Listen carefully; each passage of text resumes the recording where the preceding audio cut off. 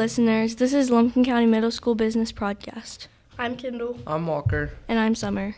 We're here today with Ellis Childers from PFS Investments. Thank you, Ellis Childers, for being here with us. On today's podcast, we'll be talking about investing. According to Balance.com, people often lose money in investing. Has this ever happened to you? Yes, it's been happening all week to most everybody that's invested or that has money invested. How many types of investments are there? There's quite a few. The most common types of investments are stocks, bonds, mutual funds, or cash equivalents like money markets or things like, or savings accounts. What is the main reason people invest? To grow their money over time. I mean, that in the most simplest terms. That's what that or to preserve their funds for a later time frame. And there's different mechanisms to achieve different goals. During our research, we found the best places to invest are stock markets and investment bonds. What is your opinion on these? You guys caught me on an awkward day. Have you guys noticed what's been going on in the markets this week? The markets are significantly down across the board, upwards of 4,000 points as of today.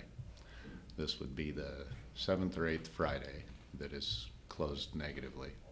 There was the largest sell-off in, I believe, history yesterday on the market. That's why I said everybody's losing a little bit of money this week. But in regards to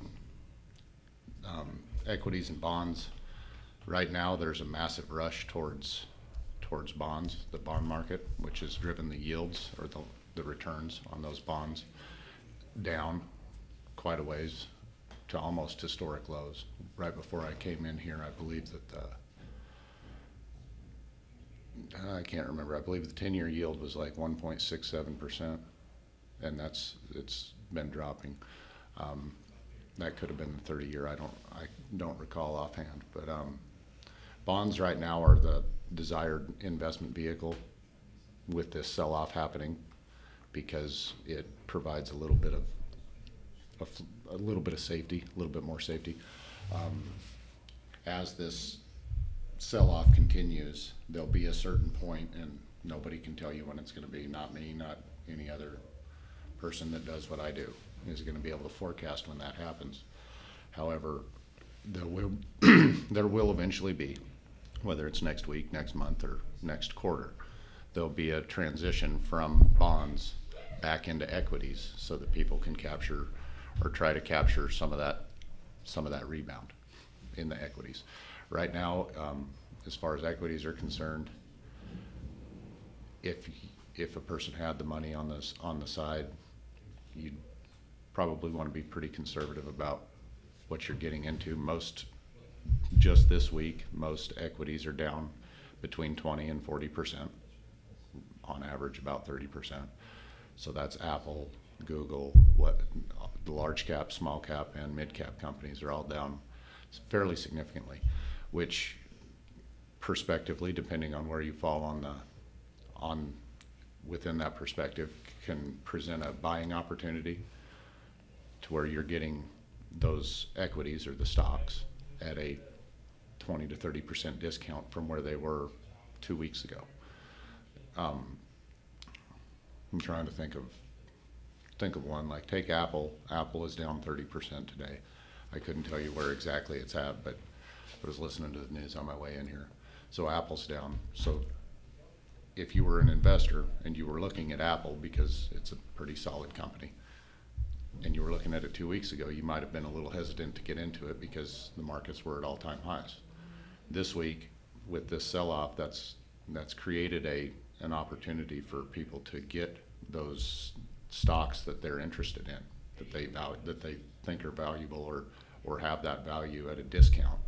And as the market recovers, they'll be able to capitalize on those earnings, if that makes sense. As far as bonds are concerned, bonds are probably a pretty good bet at the moment, considering nobody really knows when this is going to slow down. Does that answer your question? Okay. Is there more of a risk when losing your money when making big investments? Risk is risk. You're going to incur a certain quantity of risk depending on the investment. Whether you have $100,000 invested or $10,000 invested, that risk doesn't necessarily change if you're in the same investment. You're incurring the same quantity of risk. Now, you have the potential to lose more if you have more invested, but that can be that can be caused or by multiple factors, because you have different kinds of risk. You have unsystematic risk and systematic risk, and of those, neither applies to the size of the investment. The risk is associated to what type of investment you're in.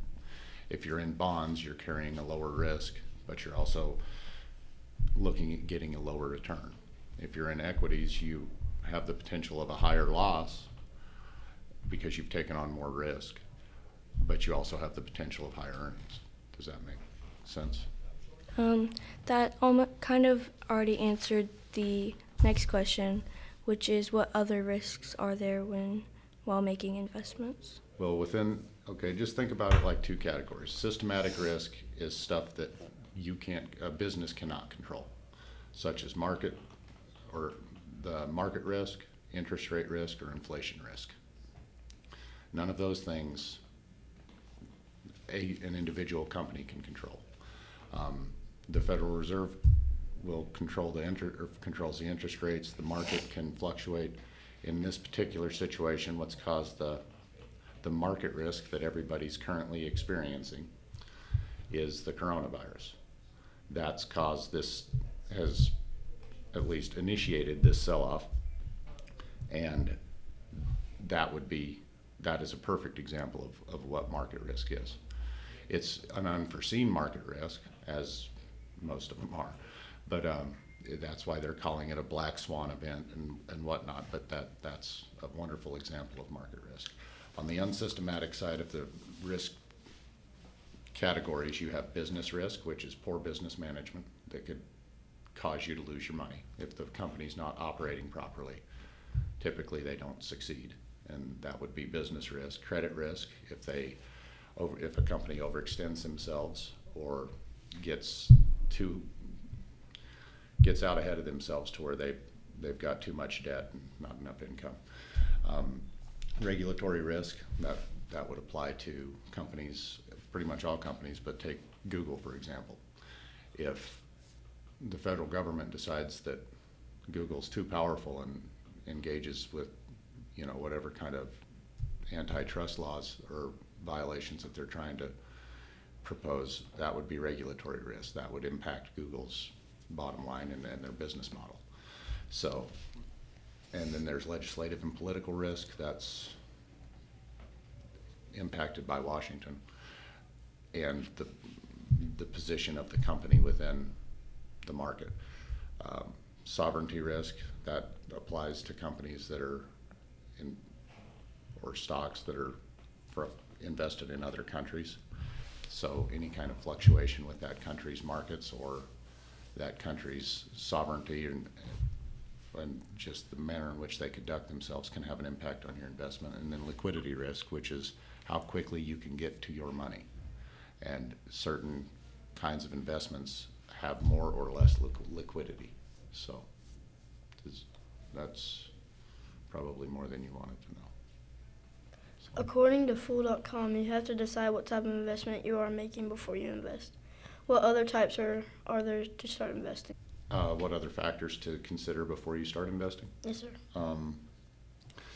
Well, your risk tolerance is very important. Your timeline, how long you have to invest. Like, as you considering your guys' age, like you have the time to get into a more aggressive positioned investment, because regardless of market performance over time, even in a situation like now, historically speaking, the market typically recovers and expands beyond that. So how old are you? I'm 13. So 13, so you've got right around 49 years before you need to retire. So you have plenty of time in your time horizon to experience the ups and downs in the market. And with somebody that has that extra time, I would suggest the most important thing is figure out where your risk tolerance is and just stick with typical fundamentals as far as your risk. The dollar amount that you have to invest can impact what kind of investment you have. Costs and fees of the different investments, whether there's management fees for mutual funds or whatnot, that should be a factor to consider, because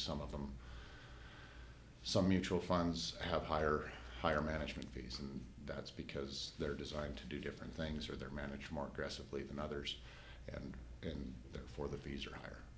So, and then incentives and services, like if there's any incentives to making an investment, some companies offer incentives. You'll see or hear on the radio, if you get $500 free if you invest X amount of money with this company and invest it. Therefore, that would be an incentive. And then services, like what kind of service that company offers. If you're investing your money with somebody, you probably want to be able to get a hold of them if you want to do something with your money, because it's yours. If their service aspect of things is poor, it may impact your decision to invest your money with them, or you might want to have your money invested with somebody that's more accessible. What are the four most common types of investing? Most common, I would probably say stocks, bonds, mutual funds, and money markets. According to the moneyadviceservice.org, you need to review your needs and goals to decide what you invest. Are there any other tips you would recommend when first starting investing? Your time horizon, risk tolerance, and liquidity needs. If you you don't want to get into a long-term investment with funds that you might need in 12 months. That's not long-term. Now, granted, there's unforeseen events that people can experience that would require you to have to liquidate some of your assets, and again, that's liquidity risk. If you're invested in something that ties your money up to where you can't get it out, that should impact your decision depending on your needs. So I'd say your time, risk tolerance, liquidity, and goals with the investment. If your goal is long-term and to have it grow over time, you certainly don't want to get into a very liquid money market, because you're probably not going to get the returns that you would get in a growth stock. How do you open an investing account? You can go to, there's multiple online institutions, there's multiple brick and mortar institutions, a bank. You can get in touch with different investment companies, and for you guys being minors, it would be through your parents setting accounts up for you. But I'm pretty sure that you guys are not getting on and opening a brokerage account typically, so, but your parents good for you. What is the difference between a stock fund and a mutual stock fund? Between stock and a mutual fund, a mutual fund is a fund that's comprised of multiple different stocks. It allows the investor to get more diversified than if you were just in one stock. So in short, to answer your question, a mutual fund is comprised of different stocks and sometimes bonds and different securities, cash equivalents or whatnot, and that's the difference. There's an additional difference. Stocks, you can trade fractional shares in a mutual fund, whereas with stocks you can't typically trade fractional shares. According to frugalrules.com, Your money multiplies by your interest rate. Does your interest rate vary depending on other variables? Yes, your interest rate's gonna vary depending on the performance of the investment. So if the company you're invested in is doing very well, like take Apple, for example, they've done significantly well over time. Everybody knows who Apple is. Their returns for their products fluctuates depending on their performance throughout that year. So that's what's going to dictate that. This has been a great conversation. We'd like to thank our guest, Ellis Childers, for talking with us today about investing. We've learned a lot, and we hope our listeners have too. Thank you.